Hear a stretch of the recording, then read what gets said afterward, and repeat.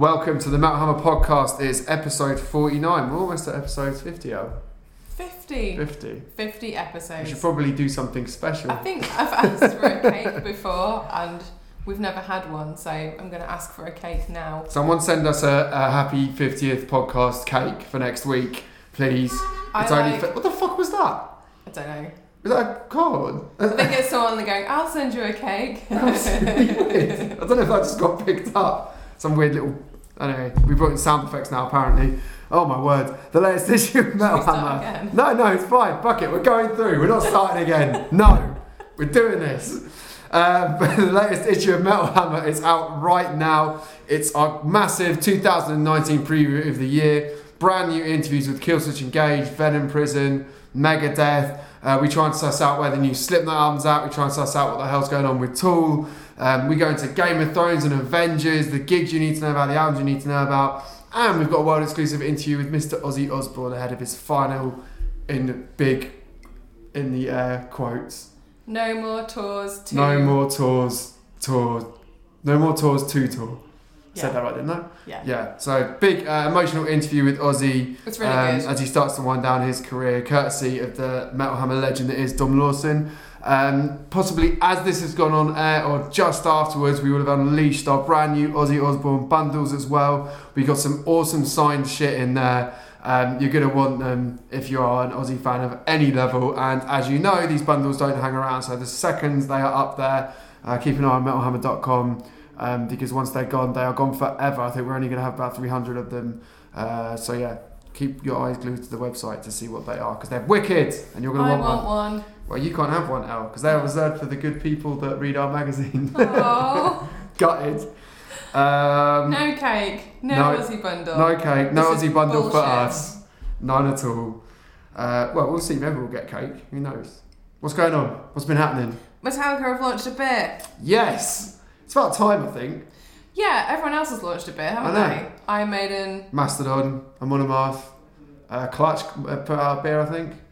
It's kind of the thing to do. And now the biggest metal band of all time, trademark, have a beer out. And I've tried it. Have you? Go on, give us a review. Well, yeah, Enter Night Pilsner, it's called. And obviously follows in the footsteps of, they've done a whiskey as well, blackened whiskey, which I think I've got as well, somewhere in the office.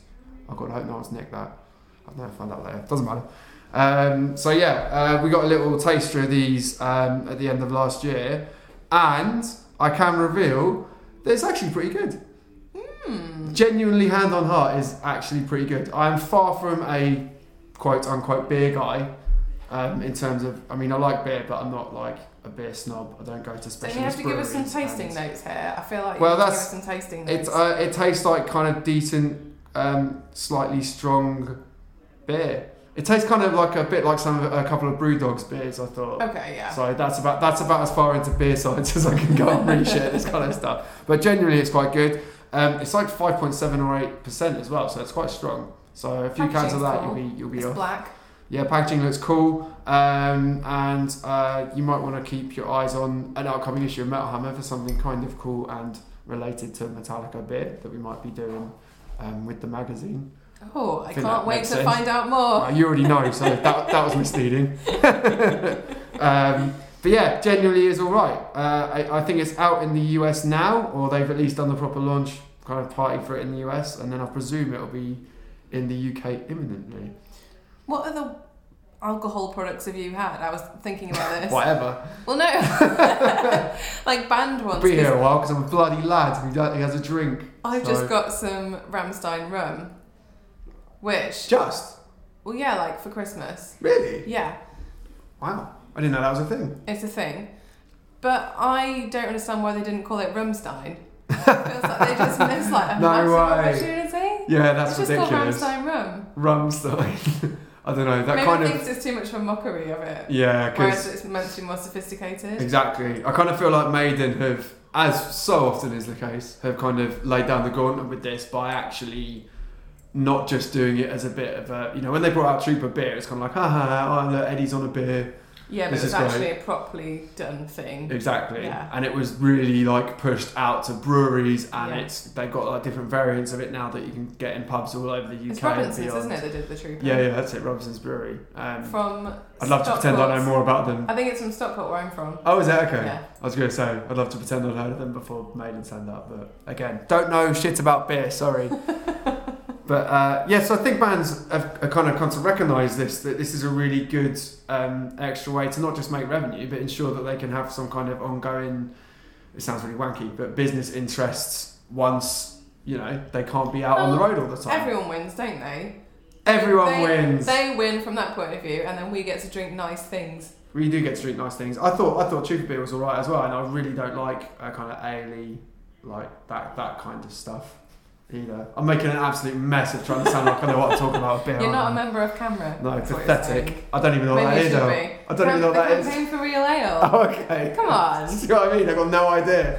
Oh, God. You don't even know what CAMRA is. Anyway, I give Metallica Enter Night Pilsner a solid 8 out of 10. And yeah, it's good. So well done them. Well done, lads. I wonder if they were involved in it or not. Because half of them don't drink anymore, I don't think. I don't know. Well... Let's make a Metal Hammer beer. That's not a terrible idea. Yeah. Interesting. One to just put in our little bag ideas pocket, I think. So more stuff is happening in the news. Yes, more stuff. It's not just alcohol. There's music happening as well. Dime Bash 2019. Say the sentence I wrote. No. Why? I'm not saying it. It's stupid. Say it. No. Fuck's sake. Dime Bash 2019 is looking swole, ladies and gents. It's looking swole. This is, of course, is the annual, always star-studded kind of jamming session, kind of covers gig, made up of loads of friends of and peers and fans of Dimebag Darrell. He was, of course, brutally taken from us in 2004, and it's been going on for, years and years now. And yeah, this lineup's looking amazing this year. They got Corey Taylor, Dave Grohl, Dave Lombardo, Nita Strauss, Scott Ian, and about 50 other big names that you can check out at metalhammer.com now. It's in I don't think it's in Los Angeles, but it's in the California area nearby, I think. My geography's a bit shit. My geography's about as good as my beer knowledge. What's wrong with you? Just, I don't know anything, pretty much. So, if you happen to be local, lots of people listening to this podcast probably can't go, but if you want to get some serious FOMO, get onto metalhammer.com and check out that rad as shit lineup. All in the name of Dimebag Darrell. I think it might be some money raised for charity for it as well and that kind of stuff, which is great. Awesome. And some more news. Don't sound sad, it's good that there's news. Dennis Stuff is back. Well. Obviously, he was the singer in Asking Alexandria when Danny quit, and then Dennis and Asking Alexandria parted ways in sort of mysterious circumstances. There were shots. You just disappeared, it felt like. Shots fired across both lines. And he's come back with a new band called Drag Me Out. And they've got a new single called I'm Sorry. You can see the video on metalhammer.com. What did you think of the video? I really hate it. It's pretty catchy. I listened to it and thought, and then it was stuck on my head for a little bit afterwards. Yeah. It's not very metal, which you probably say straight off the bat. If I was a teenage girl, I'd be listening to it over and over and over and over again and printing out pictures of Dennis and being like, I love him. Would you have been listening to that when you were a teenager? Well, it's difficult to know, isn't it? Because I used to listen to boy bands when I was a teenager. I'll hold my hands up. No one is born listening to Metallica. Unless literally... And if you are, fair fucking play. Unless literally your parents are playing Metallica as you come out, which, That would be amazing. And possibly traumatising. Yeah. So I did listen to boy bands, and it was the kind of thing where I definitely would have fancied him because he's sort of the floppy head type frontman, and it's a very catchy song. I feel like you're just being very presumptuous about. Well, maybe I am. I just feel like as more of an adult, I'm not saying I'm an adult. It's a little bit boy band for my taste, but like you said, it's very catchy. The video is a little bit cringy, I think, if I'm honest. There's a bit right at the start when he kind of does this throwing the horns, but in a kind of dude kind of way, and sticks his tongue out. And he does some other dancing, and also there's a bit where he's sort of sitting on a throne with a halo above him, and there are just two girls with bikinis and guns for no reason. It's a bit try hard. It's a bit I'm cool, look at me. But again, maybe I've just become very cynical, and actually when I was a teenager, I was pure of mind. I think I don't think I'd have liked this that much as a teenager. Did you like boy bands? Yeah. But you didn't fancy them though. But I think Larger Than Life by Backstreet Boys goes harder than this song does. Yeah, but fancying the boys in the boy bands was half of it. Well, not for me. I can't really empathise on that side of it. I'm just saying, that's kind of what it made me think of. But yeah, it's a catchy song, and I wouldn't be surprised if I ended up listening to it more than I'd like to admit. It would be L as fuck if you turn around in 2 weeks' time and say, I'm obsessed with this song, and I said I hated it 2 weeks ago. Exactly, that could happen, I'm not ruling it out. What did you think of the album he did with Asking Alexandria? There was the Black, wasn't it? Oh yeah, again, I thought it was a bit cringe. Really? Yeah. More so than they were anyway. Not his contributions specifically, but there was a lot of calling out Danny, and they said a lot in the press leading up to it that they were leaving the Danny thing behind and they're a new band and they're revitalised, and then quite a lot of the songs were sort of calling him out, and I was a bit like, oh, you could have just done an album that would have been, like you said, drawing a line under it and coming out quite strong, and it's stronger not to mention it, but it kind of seemed to be all over it. So I don't necessarily dislike Dennis's contributions. I think it was fine, but I just felt like the whole Danny thing was a big drama over the top of it. Yeah, I mean, it wouldn't be the first band to do their dirty laundry in public, not at all. It just came across as a bit lame. I think it would have been stronger if they just come out and done their own thing. But it just seems like some weird fever dream, that whole period of Asking Alexandria. Yeah, it's weird, isn't it? It's like this whole era of the band that's just been kind of swept back under the carpet like it never happened. Yeah, no one talks about it, and now Danny's back. It's just like, that's a thing now. Yeah, and I thought it was all right. I kind of felt like it kind of felt like when Dennis came into Asking Alexandria, it felt like they kind of lost that kind of rock and roll swagger that made them kind of sit above a lot of their peers at the time, like they had on From Death to Destiny. And then they kind of went, what I felt like was, even though the album was all right, it felt like they went back a step and kind of became more just part of the pack. And then obviously since Dennis has left the band and Danny's come back, and that Asking album was kind of, a proper like rock, like stadium ambition rock record, wasn't it really? And now Dennis has come back, and his kind of side of it is, well, I don't know, just kind of high-end, kind of slightly sceney rock, I guess you'd call it. Yeah, it kind of reminded me a bit of like Ronnie Radke in a way. Yeah, exactly, that kind of vibe. That kind of vibe with the music and the image as well. Very much an image that is contrived and a little bit cringe, but you're not sure how much of it is knowing and how much of it is serious almost. Yeah. Interesting. I don't know. I'm being too analytical. I should just listen to the music. Well, I think, that's our job, isn't it? That's right. But I think the other thing about Dennis is that I think he is quite an underrated vocalist, and I remember the first time I saw him live with Asking, and like when he wants to scream, he can tear the house down. He's really got a pair of pipes on him. So I'd hope to hear some of that on the album. It is just one single, and I don't think they've really released much info on the album as of yet. So. He must have a hunger for it, or he wouldn't keep coming back and doing it. Well, yeah, I mean, if you get plunked from nowhere to fronting Asking Alexandria and suddenly being that, you know, and then you're suddenly gone again, I can imagine it must be a bit of a weird experience. Yeah. That is an interview I want to hear, and we should do.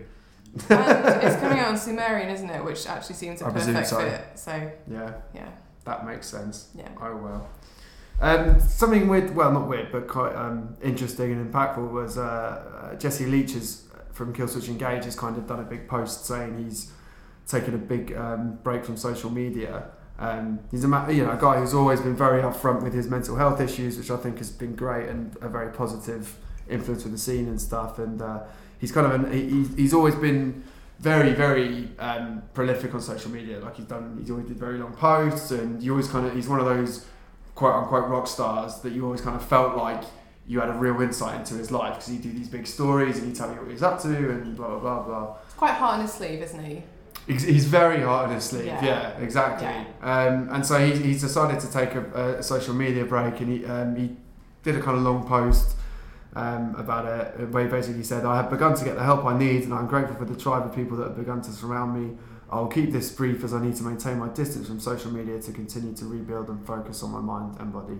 So firstly, obviously, best of luck to Jesse, because he's, I think he's a great ambassador for not just metal, but for, you know, breaking the stigma around mental health in the scene as well. But it's really interesting to see a metal frontman and quite a high profile personality in our scene kind of be one of the first people to kind of point out that social media is becoming quite a difficult thing for everyone to navigate. I mean, we've all seen it with our friends. We've all seen various people take Facebook breaks, Twitter breaks, delete it from their phones, come back a few months later, say they're back again, maybe go off again. Like, we've all seen people do it because it is acknowledged that social media can be difficult when it comes to mental health. It can invoke a lot of comparison. People can spend a lot of time on there when they could be doing something else that's maybe more beneficial to their mental health. That, you know, it's a discussion that's out there at the moment in wider society. It's widely being discussed in the media and between just individuals as well. So it's not really a shock to hear someone say it, but like you said, I can't think of anyone particularly in the metal world that has come out and said it.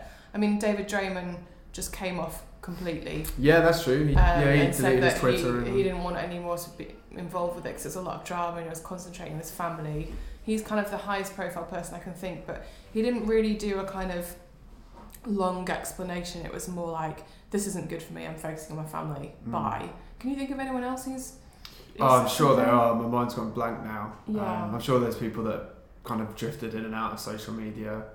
But obviously if you are a musician rather than just a normal person like we are, there is this additional pressure because you've got additional eyes on you and they're not friends and family, they're people that you don't know.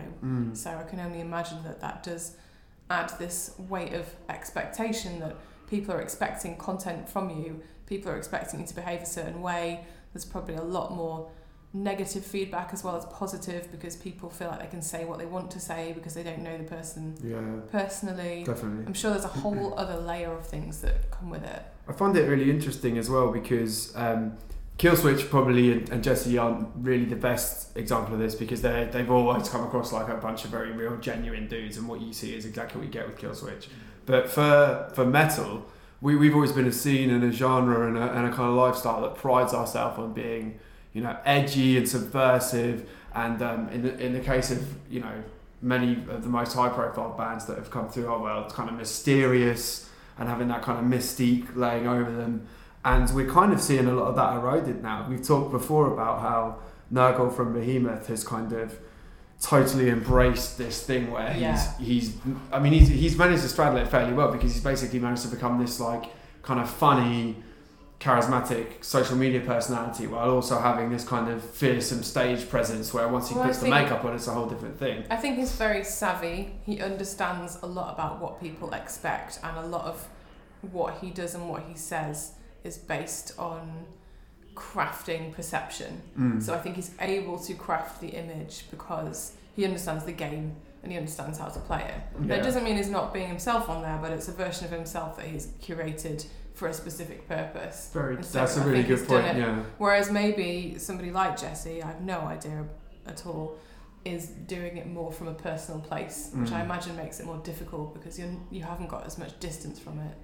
It's strange, isn't it? Because I think all of us, I mean, even working on a magazine like Metal Hammer, you're in the public eye to a certain extent, at least with, you know, people who follow your magazine and everything else. And there is this kind of weird pressure over people where you feel compelled to have to put something on Instagram regularly to kind of show people what you're up to, or come swinging in with a big opinion on whatever the big issue is of the day. You know, we talked about it a lot because you kind of said like you want to be more social media-y and all that kind of stuff. Well, it's more just that I can kind of take it or leave it. I'm sort of a lurker, and I lurk and see what's going on and like message people individually and kind of see what the news is, but I don't really feel compelled to post all my own stuff on there. Yeah, you're much less... You've got a better filter than I have. I don't know. I don't feel a compulsion to particularly post on there, and there are aspects of my life that I like being just for me. So there's a couple of things there that mean that I'm not really a natural it's not massively a natural fit for me. But obviously it's fun. It's fun to post stuff on there as well, and it's fun interacting with people. But I kind of have to remind myself to do it. It's like, oh, I've actually not posted anything in 5 days. I should probably think of something to say. That's weird though, and then isn't I'm it? like, Because what am I going to say? Like, what should I talk about? I guess, that's what I mean, because sometimes we'll be sat at the desk and you'll be like, oh, I haven't posted anything on Twitter for a few days, what should I post? And it's just odd. It's odd that we're in a position where people feel like they should do that. I think it's because I know that it is useful to an extent to have a presence, because if you Google someone or search for somebody in whatever capacity, whether it's creepily someone you've met as a new friend or something along those lines, or a date, or if it's something to do with your career, you know people are going to be looking you up, and if you don't have a footprint, that's weird. If you work in the media and you have no footprint, that's quite an odd thing. Yeah, for sure. So, you know, there is a sense of which there has to be something there, or you're invisible. So I'm kind of aware of maintaining something to an extent, and like I said, it is fun, but it's not really, it doesn't come naturally as something that I naturally think about. I kind of have to go, oh, I should probably like post a picture now, or a lot of the time it's because I'm busy doing something else. If I'm on holiday or I've got a day off or it's an evening, I'm much more likely to put something online because I'm probably just like chilling out and I'm like, oh, here's a fun thing, here's a conversation. Whereas if I'm in the middle of something, it doesn't really cross my mind. I don't know, I mean, I guess I'm an elder millennial is the term. Is that a thing? It is, there's a comedian, wow. Lizzie Hale likes this comedian actually, I've completely forgotten her name, let me Google it. And she does a comedy sketch show. She's done a couple of comedy sessions and they're on Netflix, and she calls herself an elder millennial. And at the end of the day... Is she around our kind of age? Yeah, I am an elder millennial. It's like, you know, I am on social media all the time, but it's also not like a natural thing for me particularly, whereas, you know, if you're born 18 years ago or something, doing a selfie is just like, yeah, of course selfies exist. Where I'm of an age where I'm like, why are people taking pictures of their faces? Yeah. So now it's normal, but I'm of the slightly older. Yeah, she's called Isla Schlesinger. Right. Oh, Eliza Schlesinger. But you actually looked this up before the podcast started now. But yeah, she does elder millennial. So yeah, she kind of talks about stuff like this. But yeah, it's a weird one. I'd say you're more inclined to just do it normally than I am, and I'm like, oh, I need to think about it. Yeah, it's definitely become a part of my routine now, and that's it's weird. The routine. It's not a part of my routine. It's more just something that every now and then I'm like, oh, I should just put something up. Yeah, it's just odd because you feel well. I think as journalists, you have a responsibility to help curate reaction and opinion to what's going on in metal. Absolutely, and that's something, you know, we're very proud to do. Totally, like in a job capacity. Yeah, yes, totally. 100%. I'm always thinking about what we're doing at Hammer and like where things go, but that's like a job, so it's a kind of different thing, isn't it? And it's weird, like we talked about with the arch enemy photographer Furor. Obviously, as people that work at magazines, we have a lot of photographers we need to look after and watch out for and make sure they feel looked after. So you kind of feel compelled that you would have a strong opinion about that. But I remember it was over Christmas and I was, you know, tired out and I hadn't looked at Twitter for a few days, and it felt good to not do that. And then kind of just noticed there was just something going on with arch enemy and a photographer, and you know, I suddenly felt like, well, I have to go on Twitter and look into this and express an opinion on it because that's just what you have to do. And I didn't really in the end, because by the time I'd kind of got my thoughts together on it, the whole shit show had already moved on so much that it just felt like it had just turned into a mess of opinions, as we talked about a couple of weeks back. But it's weird, and I don't think it's good that everyone feels like they have to have a say on something, and like we said before, you have to, whether it's you feel compelled to put yourself out there, you know, like we said earlier, Jesse does. I'm not saying he ever felt compelled to, but he was definitely, you know, he seemed to be very comfortable to share a lot of what was going on in his life and everything else. Or you feel compelled to have to come and give an opinion on whatever the fuck happens to be going on that hour. Everyone, it just seems to be this pressure on everyone to just give something of themselves to this nebulous space. Have you seen? It doesn't mean anything. Have you seen You on Netflix? No, everyone keeps talking about it. Yeah, it's about a serial killer. I've seen the memes and stuff. But it's about a serial killer who works in a bookshop, and a girl comes in and he gets her name, and then he basically ends up stalking her because he finds out everything about her from Instagram. And I've seen a lot of people online saying, oh, it's really made me think about how I use social media and people could find me and find out information about me. So yeah, no shit. Exactly. So you do kind of think there's sort of a naivety maybe if you're not an elder millennial about what can be found out about you. Well, but we all do it. We all put stuff out there, and I kind of figure a lot of that information is around anyway. Well, yeah, because I remember another once concern, about someone like Jessie being a strong presence is privacy in that respect too. Yeah, no, totally. I mean, I was going to say, I remember once on the Metal Hammer Facebook page, we posted something that the good people of the internet found. I don't know. They took umbrage with it. I can't remember what the fuck it was. And I remember somebody, just a random person that is on our Facebook page, posted something like, "Oh, are you surprised that this is what Metal Hammer's covering? Here's their editor." And they got a photo of me, which I think they must have trawled through my Instagram to find or something, of me in my dressing gown, just posting like a stupid face. And they posted it on this thread that was on, we got like 2.5 million people on Facebook now or something. Yeah. And he just posted it out there to all these people, and I saw it, and my blood just ran cold a little bit, because I just thought, I obviously felt comfortable putting it out on my Instagram because that's my thing for me, and some of it's Hammer related and some of it's me just being stupid and whatever, but it did make me think, fucking hell, like, someone can really just take something that in that context feels quite personal and just put it out in a space. Absolutely, it was just all of a sudden my photo was on the Metal Hammer Facebook. It was really weird. Yeah, because I banned them, obviously, but because you would never put that picture on Metal Hammer's Facebook page. No, of course not, because it's not work related. But that was my naivety. We live in a world where there are very unsavoury people putting mass pressure on people to shut down opinion and all the rest of it. It is, it's a scary world out there. I know that's a bit of a tangent to what we're talking about with Jessie, but I just think we're all learning, aren't we? You, under all these pressures, you're under this pressure to give something of yourself, but if you give too much, there's always people that are going to turn around and be like, ha ha, look what you put on there, or think you owe them something negative. Yeah, exactly. People may be feeling like they know you just because they've seen a picture, which increases their sense of kind of bonding to you, but it's false. Absolutely. So, yeah, interesting. Yeah, interesting. But yeah, power to Jessie, and he seems to have said that he's getting the help he needs, so that's great to hear. Yeah. How about we take some questions from the lovely people at Metal Hammer? I don't want to, because what's the address? How you do it for these questions. No. Go on. www.facebook.com/metalhammerreaders. Yeah. So it's not that easy, is it? It's not that easy. But I've not seen these questions and I can't think of anything. Oh, bullshit. I gave it to you in advance. Matt Heeks asks, if you could ask any musician one question and they had to tell the truth, who would it be and what would you ask? I don't know. There's like 1,000 million of one musicians and 1,000 questions. And mine is, and this is serious, by the way, I'm not being flippant or stupid. I would ask Marilyn Manson if he's actually happy at the moment. That's really interesting. And that's not me being funny. Like, are you happy? Like, I'd actually want to know. I can't even think of a better one than that. That's genuinely interesting. Put your phone away. I'm sorry. This is a court of journalism.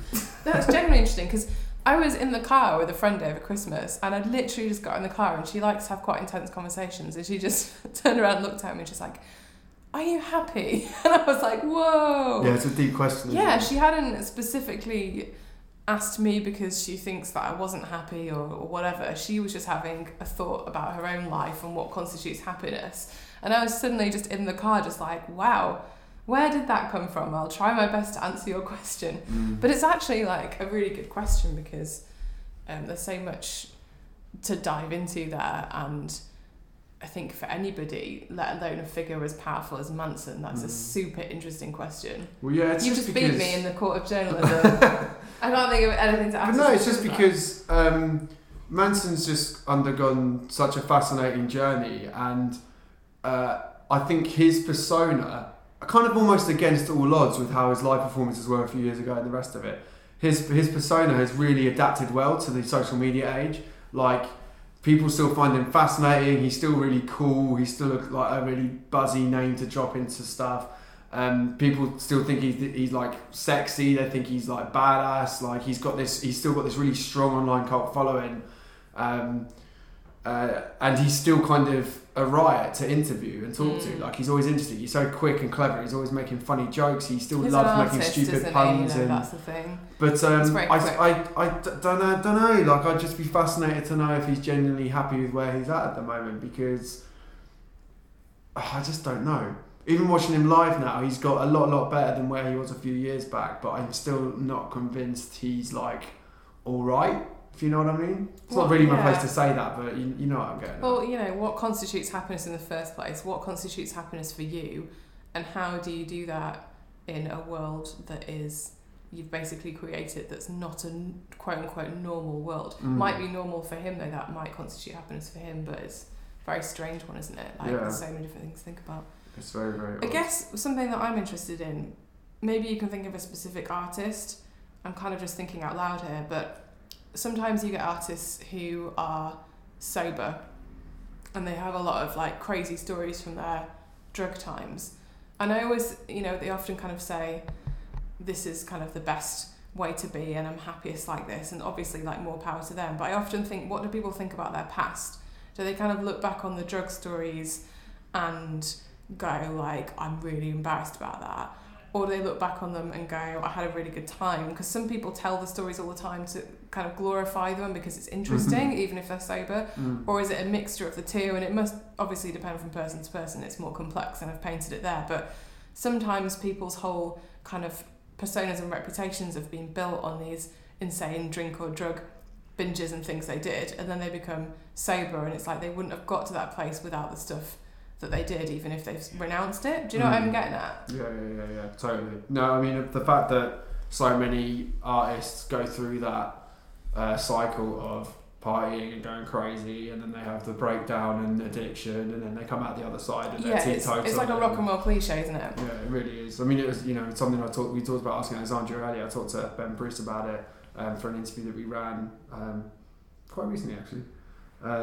And we were talking about that, how it seems so bizarre that we still have this weird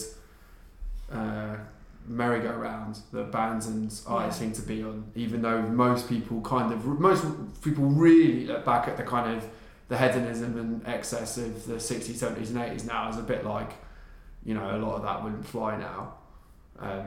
But yeah, bands still seem to be getting put on that weird thing. So yeah, I'm interested to hear that as well.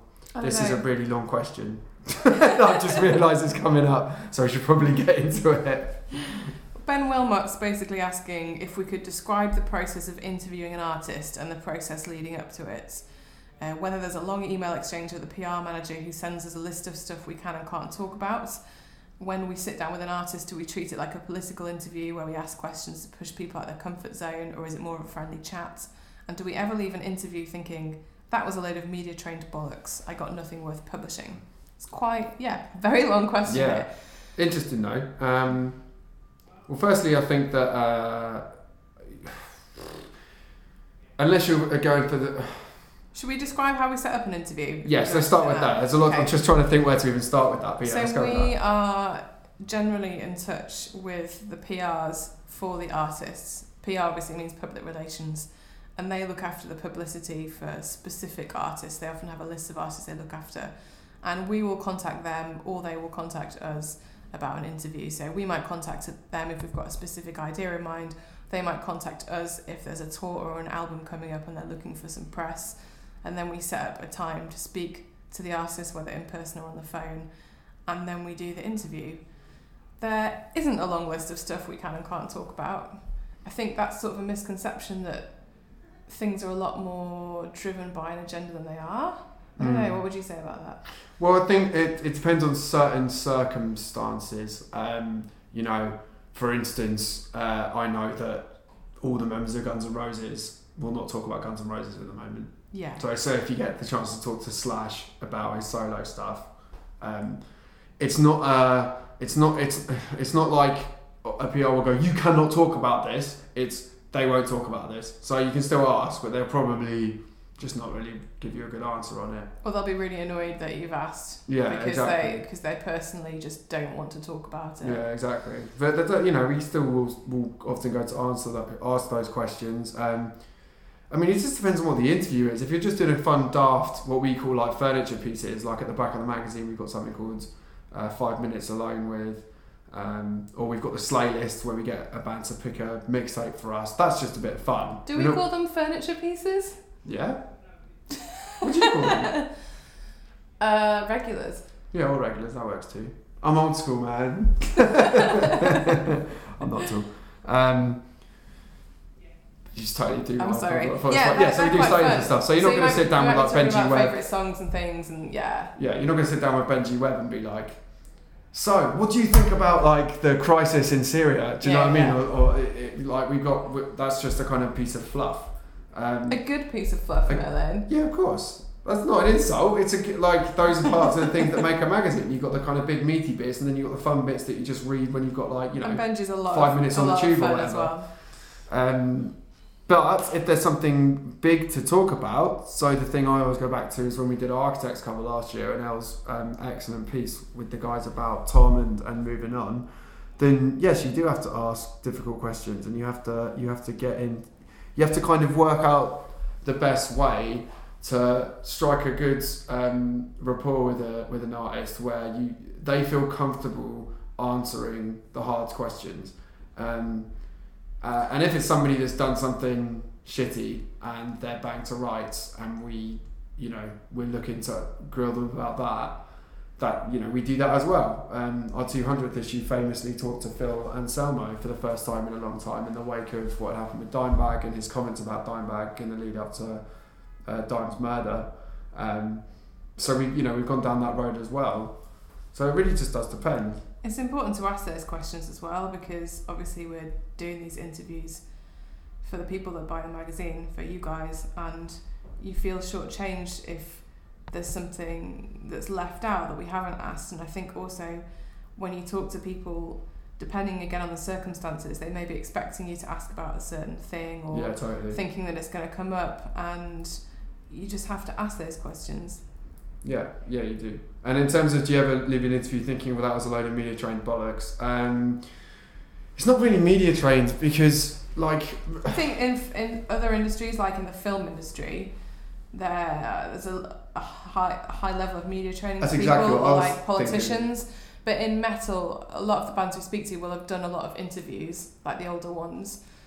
But there isn't really like a media training process. No. In place. Like there was that thing that went viral last year when Lady Gaga was doing press for what's the film she was in? Star is Born. A Star is Born, yeah.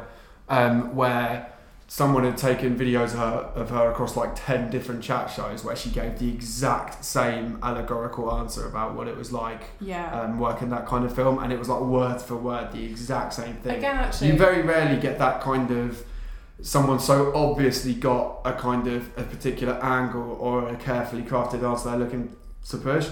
But at the same time, if you're not a very good interviewer, or you get an artist that's difficult at sticking to their guns, you will often end up just getting the same stuff that everyone else has got. So it's not really like media trained, but you have to work quite hard to make sure, if an artist has got a new album, often they'll want to talk about the new album because that's their baby and that's the thing that's new for them. But for us, a lot of the time, sitting there and talking to, a Dave Mustaine or a Matt Heafy or whoever, just about why their new album is the best thing they've done since the last one, it's the same thing they're going to be talking about to everyone. So you have to work hard to kind of get around that.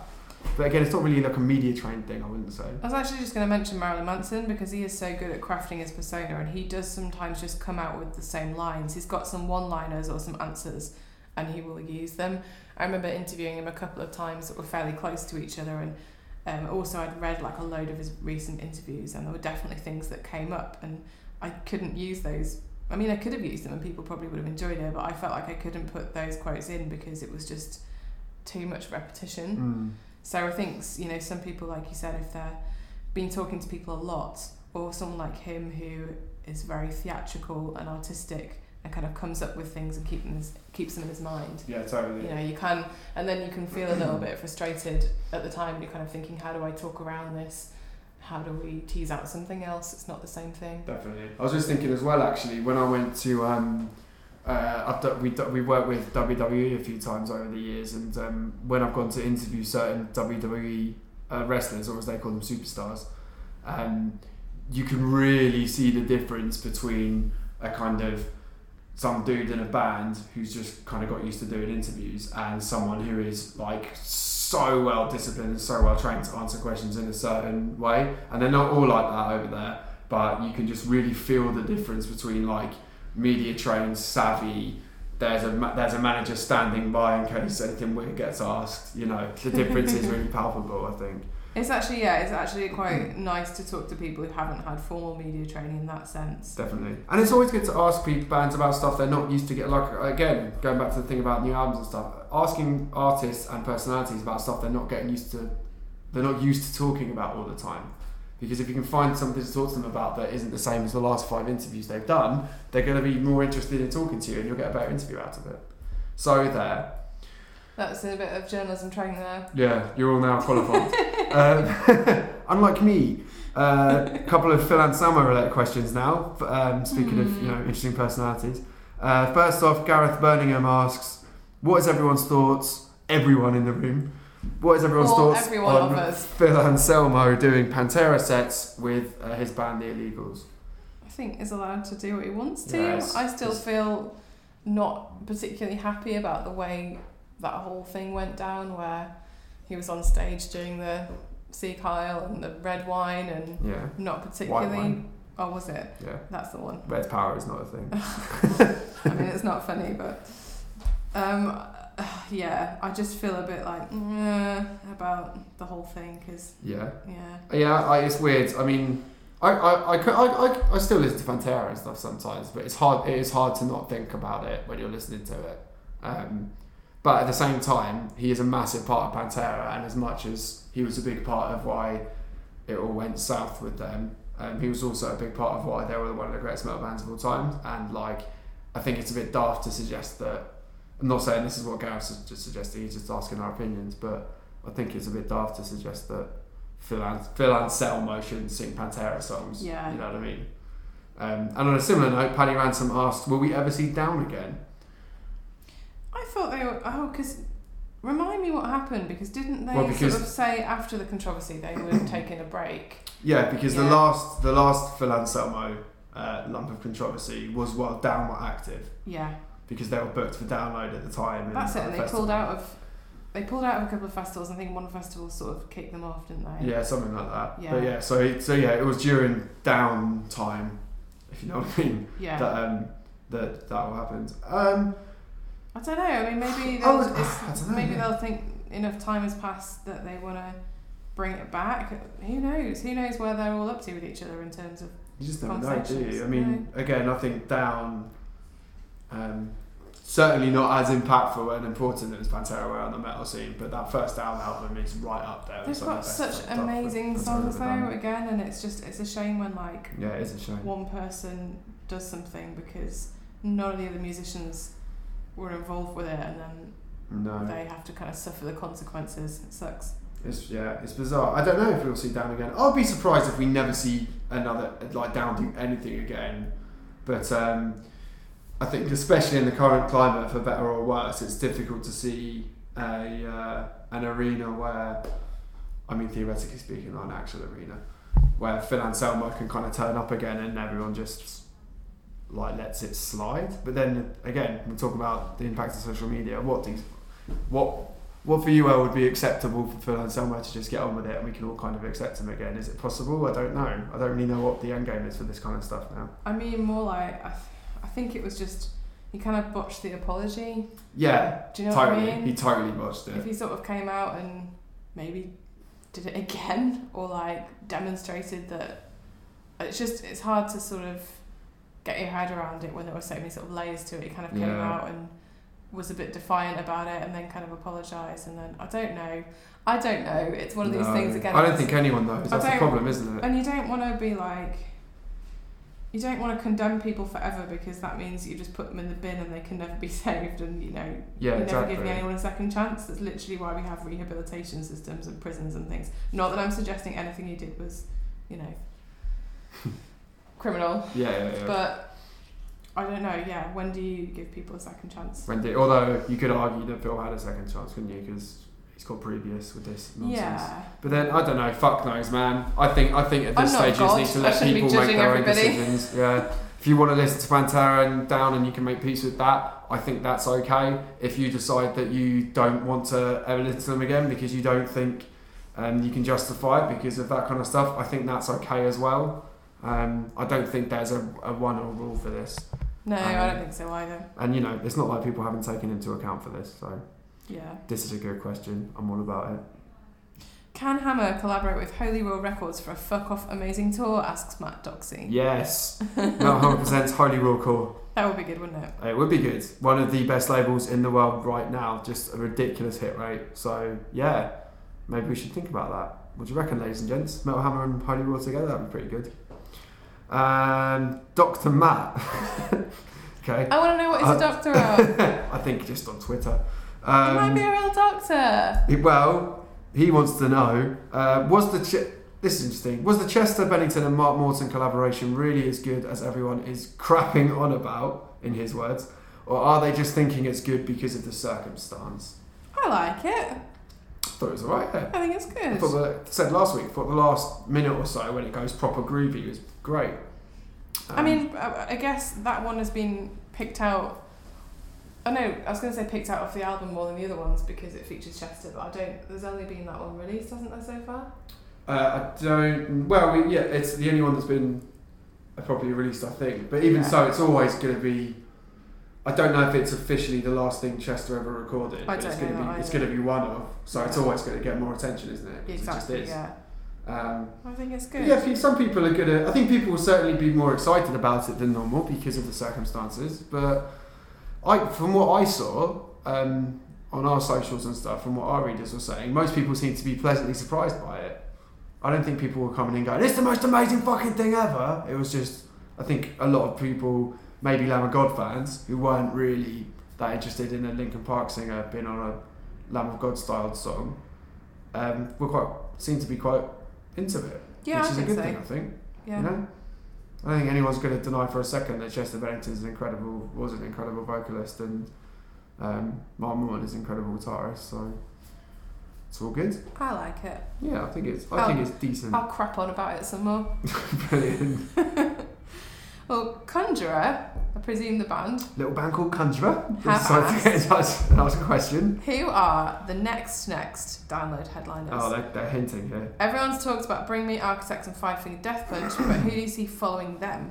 Or having the potential to on a sensible timeline? Nothing like a sensible timeline. Fishing for backing, aren't they, here? Conjurer. Pathetic. No. Stop being David Brent. Speaking of brilliant Hollywood bands. The next download. Well, we haven't even had the next download yet because no one's done it. I guess it's talking about the new crop of bands, like the people that we champion now. So, like you said, the Holy Roll core bands and any kind of upcomers that we think could have the main stage. Well, if I don't know, because I kind of feel like Bring Me were in the conversation a little bit before Architects, just because Bring Me blew up so massively and kind of consistently.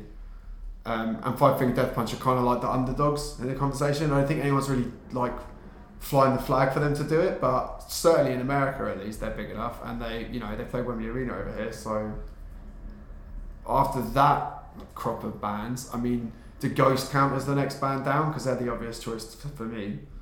I guess they count as the next band down in terms of when they got successful. Yeah. But in terms of status now, I don't know if that counts as the next level or not. I don't know whether they mean kind of like the smaller up and coming bands. I just don't think I mean, I would love to see a band like Code Orange do it because they've got all this attention and Grammy nominations and the rest of it purely just by forging their own path. And if they can carry on doing that for the next few albums, I'd love to see a band like that in the conversation. But I think the honest answer is that you're talking about headliners that are going to be stepping up in about 6 or 7 or 8 years, and I don't think any of us are going to know exactly what the metal scene's going to look like then. So it'd be really cool if, like, do you remember when David Bowie and Nine Inch Nails went on tour together, and it was like a co-headline tour because Nine Inch Nails and David Bowie.